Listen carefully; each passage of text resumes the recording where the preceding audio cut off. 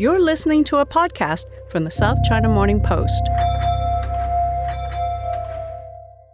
I love the texture, especially the silky tofu that you find in mapo tofu. Oh my God, I'm in heaven. I don't think there's a protein like it that can change so dramatically on how it's actually made. It's just amazing. You can fry it, you can deep fry it, you can steam it. It's like amazing. Yeah, it's really, really my favorite protein for sure. Tofu can trace its origins back over 2,000 years. Legend has it that a Chinese cook made an amazing discovery when he accidentally curdled a pot of soybean soup. Nowadays, it's one of the most widely used soy-based foods in the world. And it's well known as being a great source of protein, too. Tofu is ubiquitous across Asia. However, it took a long time for tofu to actually become an everyday ingredient in the West. In fact, it took several attempts for this most humble of food staples to take America by storm, starting with founding father and possibly America's first foodie, Benjamin Franklin.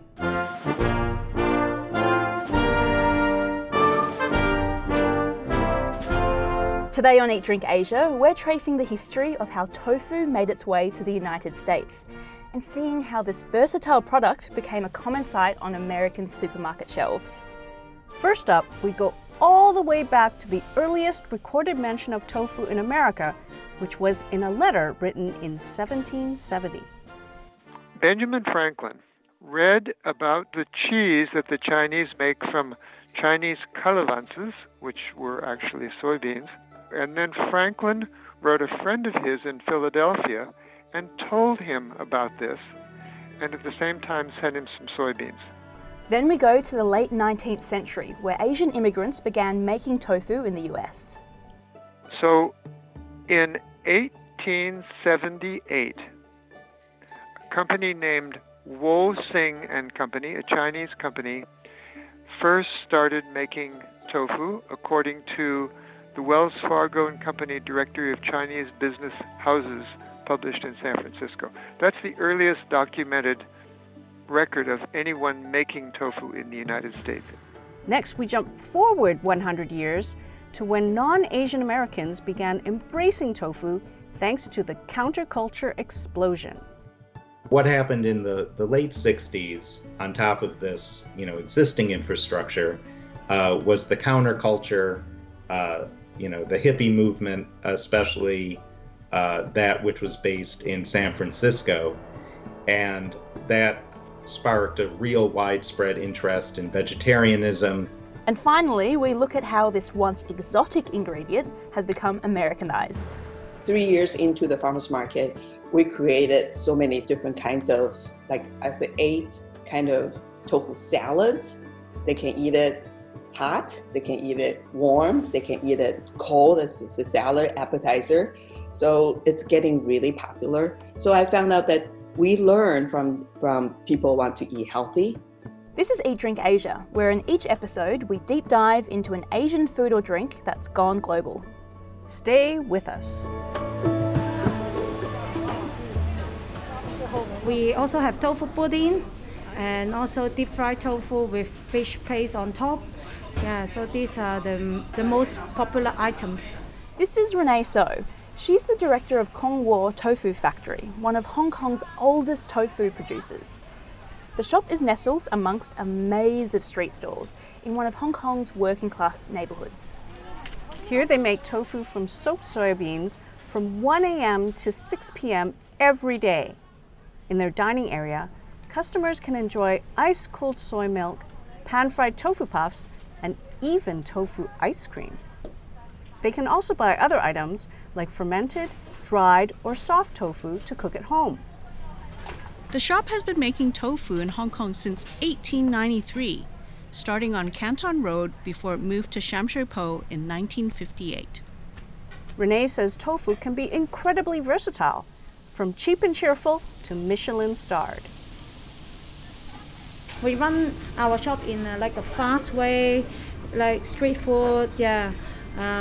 Sometimes it's difficult to do it in a very artistic, I think tofu is also very special because you can do it in like us, like very fast, local street food.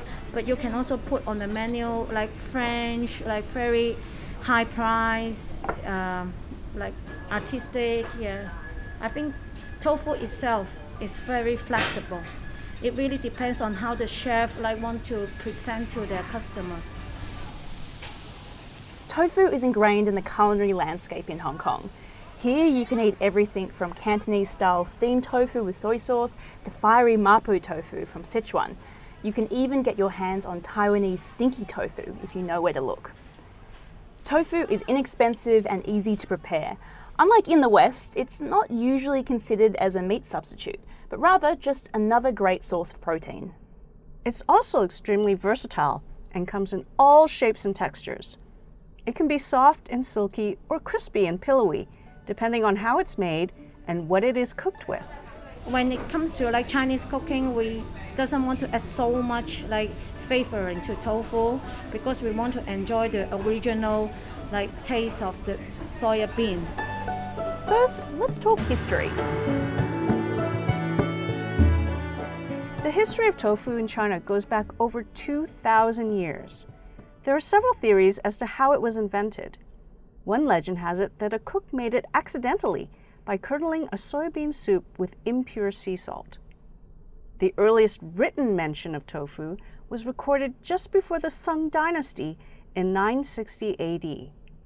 According to the Soy Info Center, the word tofu then appeared in Japan almost 200 years later. While tofu has been around for centuries in Asian countries like Japan, Korea, Indonesia, and Thailand, it's only in the last 150 years that it's been eaten in the United States. The first American to document tofu was founding father and seemingly incredibly keen foodie Benjamin Franklin, who wrote to a friend after reading about it in a book. That letter forms the first of 3 waves that heralded tofu's arrival in the States. Benjamin Franklin, in the 1760s, who was in London at the time, read about tofu in a book by a man named Father Domingo Fernandez Navarrete, who was a Dominican friar and a missionary to China. This is Bill Shurtleff. He's the founder and president of the Soy Info Center, and he's also a pretty big deal in the tofu world. But we'll talk more about his influence later. Fernandez Navarrete stated that this is a cheese that the Chinese make from Chinese calavanzas, which were actually soybeans, and there are many who will leave pullets for it, meaning who would rather have tofu than chicken. Franklin was so interested by this that he wrote a friend of his and gave him a good description of his own of how the Chinese make tofu, and at the same time sent him some soybeans. Franklin sent soybeans to his friend John Bartram in the U.S., who had a famous garden. It's not known whether Bartram ever tried to grow the beans or make his own tofu. The second tofu wave began almost a century later with the arrival of Chinese and Japanese immigrants to the US in the late 1800s and early 1900s. That's when tofu finally began to be made in the US. This is Matthew Roth, author of Magic Bean: The Rise of Soy in America. It arrived with Asian immigrants, so conceivably as far back as the 1850s, 1860s, when there was a large number of Chinese immigrants coming to work on the railroads and in the wake of the gold rush. Not long after that, the first tofu company in America was established in California. This is Bill again. So in 1878, a company named Wo Sing and Company, a Chinese company, first started making tofu according to the Wells Fargo and Company Directory of Chinese Business Houses published in San Francisco. That's the earliest documented record of anyone making tofu in the United States. I have no doubt that Chinese were making tofu everywhere that they lived, but they kept no records of it, and so we don't know. The Japanese, fortunately, kept records, and starting in about 1901, they made tofu everywhere that they lived. Even in little tiny towns, there would always be a tofu shop. At the time, it seemed that non-Asian Americans didn't take to the taste of tofu straight away. We have some of the early accounts of Americans being a little squigged out by tofu, seeing it, piled, kind of rectangles of tofu. And I think at that point they were often dyed yellow with turmeric, but they would be piled high in windows in Chinatowns. And, a lot of Western reporters who would go there, Western observers, would look askance and wonder what, the heck that stuff was. However, there was one person who tried very hard to change that. She was an extremely fascinating woman called Yamei Qin. Born in China in 1864, she was orphaned when her parents died in an epidemic. She was adopted by American missionaries and raised in part in Japan and then in part in New York. She attended a medical school in New York and became the first female Chinese graduate of an American medical school.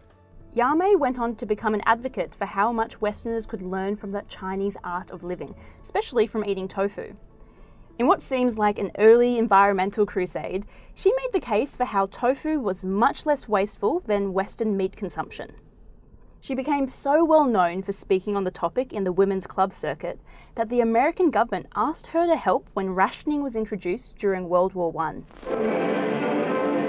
April 6, 1917, and the United States took up arms to join the Allies. Recruits came, bankers, bakers, men from every walk of life. She was actually commissioned by the American government to travel to China to investigate tofu manufacture and other soy products as possible substitutes for meat during the war. Despite Yamei's best efforts, tofu didn't gain a wider audience at the time, remaining popular only within Asian American communities. Well, she tried. It stands as one of the noble failures in the efforts to promote tofu in the West and among Americans in particular. It took, as you go back through the history, it took many attempts for that finally to stick. Maybe Americans just weren't ready to embrace tofu yet. It seems that way. In fact, Yamei herself was quoted in the New York Times in 1917 as saying, "Americans do not know how to use the soybean. It must be made attractive or they will not take to it. It must taste good. That can be done." Yeah, I think too little too soon is a good way of describing it. I mean, if we compare it to later decades where tofu actually broke through, there were sort of a number of things missing. So maybe she was just way ahead of her time. This is the BBC Home Service. Here is the news. Japan's long-threatened aggression in the Far East began tonight. The first statement said that the naval base of Pearl Harbor had been attacked from the air. The somewhat slow rise of tofu so far faced another setback with the outbreak of World War II. Following the attack on Pearl Harbor in 1941, virtually all Japanese people living in America, the majority of whom lived on the West Coast, were sent to internment camps. They were forced to close their businesses, and many Americans refused to buy any Japanese products. But even during this time, tofu still remained a large part of their lives. The Japanese Americans in camps in California fought to be allowed to produce tofu for themselves, as they found the food there was hard to eat. The government conceded, agreeing the move might improve morale. In all of the 10 internment camps that were established, tofu production was also established and provided a fair amount of the food that they would eat. There was quite a bit of struggle over the food that they were given. Many of them found it unappetizing and insisted that they be fed a better diet.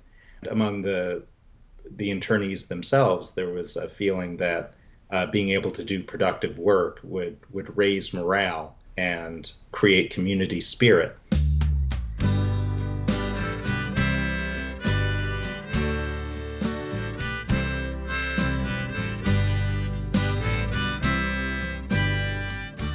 And so, although small-scale production continued, the Second World War really didn't help tofu gain wider acceptance. So what did eventually happen to make tofu break out into the non-Asian community? Well, the third wave, where tofu really broke out and finally became familiar to most Americans, began in the late 1960s. Not only was the infrastructure finally in place with farmers cultivating and processing soybeans on a wide scale, but the rise of the hippie counterculture spawned a massive increase in interest in vegetarianism. This movement was boosted by the publication of the Book of Tofu, which was considered by many as the Bible of tofu, and it was co-authored by none other than Bill Shurtleff, who we've been speaking to in this episode. Let me see if I can describe the things that characterize the counterculture. First of all, these were young people, and they were drawn together by their opposition to the war in Vietnam. Many of them used psychedelics such as LSD and marijuana.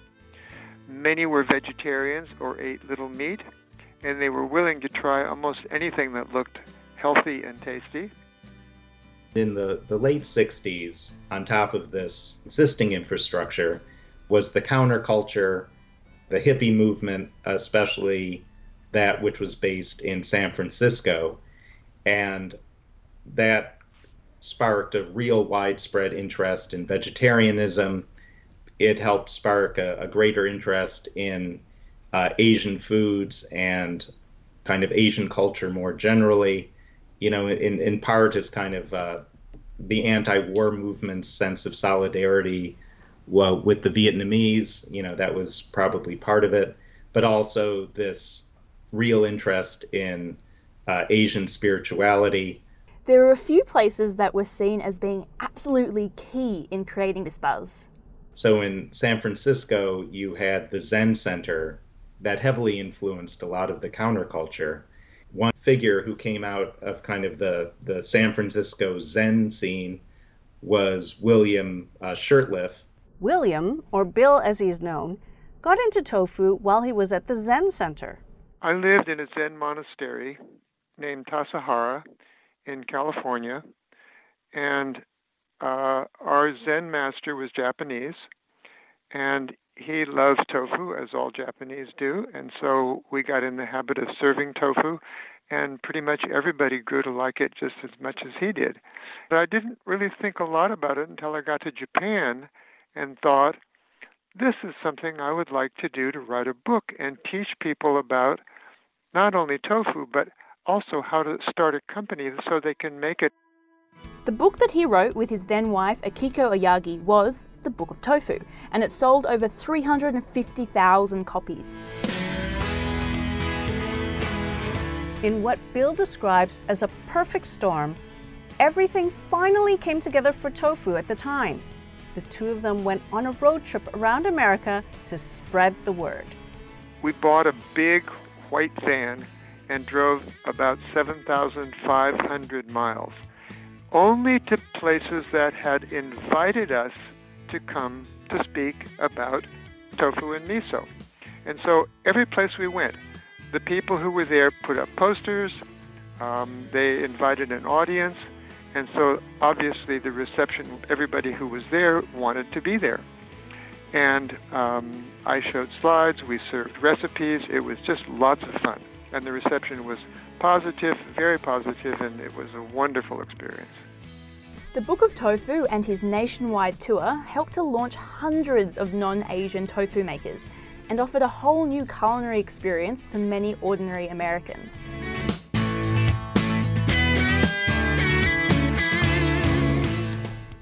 One of the companies that started in the U.S. following the beginning of the third wave is Phoenix Bean. Hi, I'm Jenny Yang. I'm the owner of Phoenix Bean Tofu Company, and we are located in Chicago, Illinois.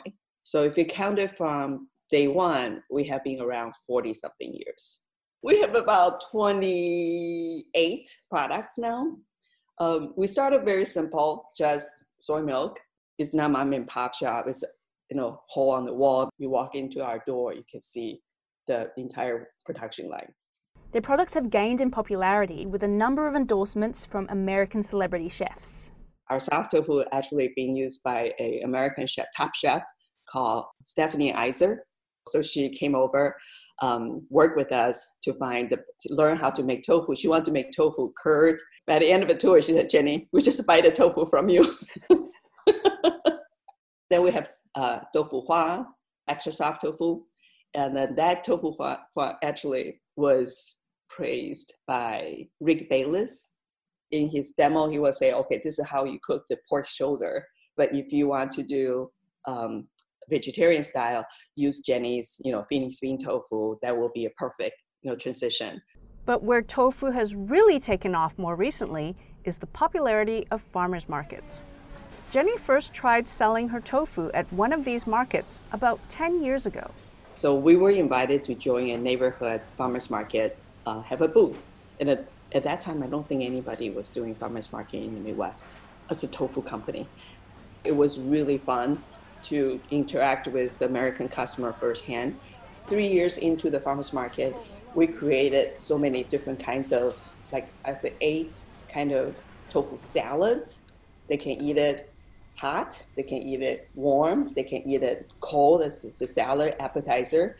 So it's getting really popular. So I found out that we learn from people who want to eat healthy.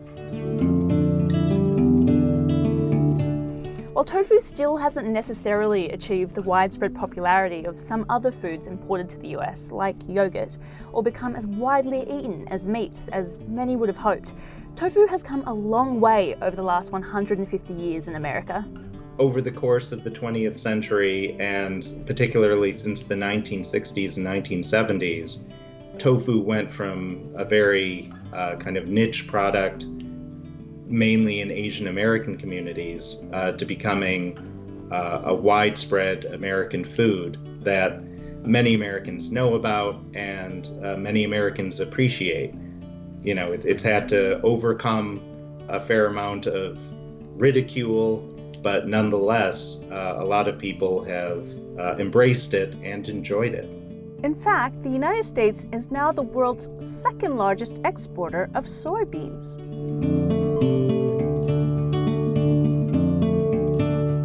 And now, with the world in the grips of a pandemic, more people than ever are thinking very carefully about what they eat and are turning to tofu. Here's Renee So of the Kongwo Tofu Factory in Hong Kong again. I think in the past 6 months, people are paying more attention to their health because they know they need to have a strong body to fight the COVID-19. Yeah, and we sell more like fresh tofu as well because they want to take away and cook at home. But strict lockdowns in the US made it harder for companies to continue making their tofu. This is Jenny Yang of Phoenix Bean. When the first pandemic hit, everything shut down. We are essential business. We were able to keep it open. But all the ordering, all the grocery stores or the restaurants all shut down. It's getting much better now. We're coming back and more. Bill Shurtleff agrees that health concerns over the spread of the coronavirus have made a lot of people reconsider their food choices. I've seen at Trader Joe's, where I do my shopping, that there is a big increase in tofu consumption nowadays. He believes the pandemic has exposed the poor health and safety records of meat processing plants, causing many to look for other protein alternatives. And for that reason, many people who wouldn't ordinarily eat tofu have started to eat it.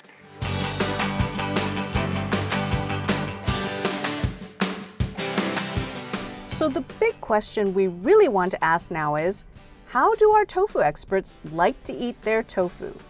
Let's start with Matthew Roth. I discovered the Moosewood series of cookbooks, and their recipes have always worked pretty well for me. And they have a number of tofu stir fries and tofu stews, including kind of a tofu groundnut stew with peanuts and celery. And so I usually stick pretty close to their recipes. Depends on who I'm meeting with. In the summertime, our soft tofu and the Japanese way of making it, it's just shaved and then with soy sauce, with garnished with onions on there. That was my favorite. My favorite way is to, I buy a pound a week cut it into fourths, eat a quarter of a pound, slice in half, sprinkle with soy sauce with nutritional yeast on top, in between 2 pieces of toasted whole grain bread, and with a little bit of dill pickle on top. My favorite way, like Chinese like to cook the soup, like the winter melon soup. So I like to put the tofu with winter melon together. So because it helps you to reduce heat, especially in summer. Yeah, it works. Yeah.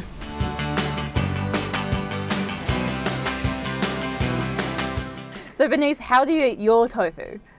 Oh, I just love it, just steamed with some scallions on top and a bit of soy sauce. And you can eat that cold, and it's perfect in the summer.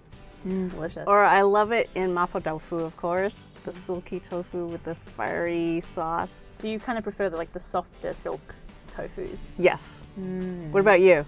No, I'm on the other end of the scale. I'm all What? about the fried stuff. Fried? Yeah, I love the tofu puffs. Actually, I do like the tofu skin as well. The yuba? The yuba, yeah. And when I go for hot pot, I'm guessing it's the yuba as well, where it's kind of like in these little rolled up cylinders, and you dunk them into the hot pot, and they go from being crunchy and crisp to all soft and soaking up all the delicious hot pot goodness. So yeah, I'm definitely all about the textural side, let's put it that way. I am too, but the smooth one. Yeah, look, I'm never going to say no to tofu. It's so good. This episode is produced and edited by Carolyn Wright, and we want to thank Matthew Roth, Bill Shurtleff, Jenny Yang, and Renee So. If you want to ask about a dish or a drink, tweet us at BurnUnitHK or at Alkira Reinfrank. Eat Drink Asia is a monthly podcast. You can find us on iTunes, Spotify, Stitcher, or basically anywhere you listen to your podcasts. Until next time, happy eating!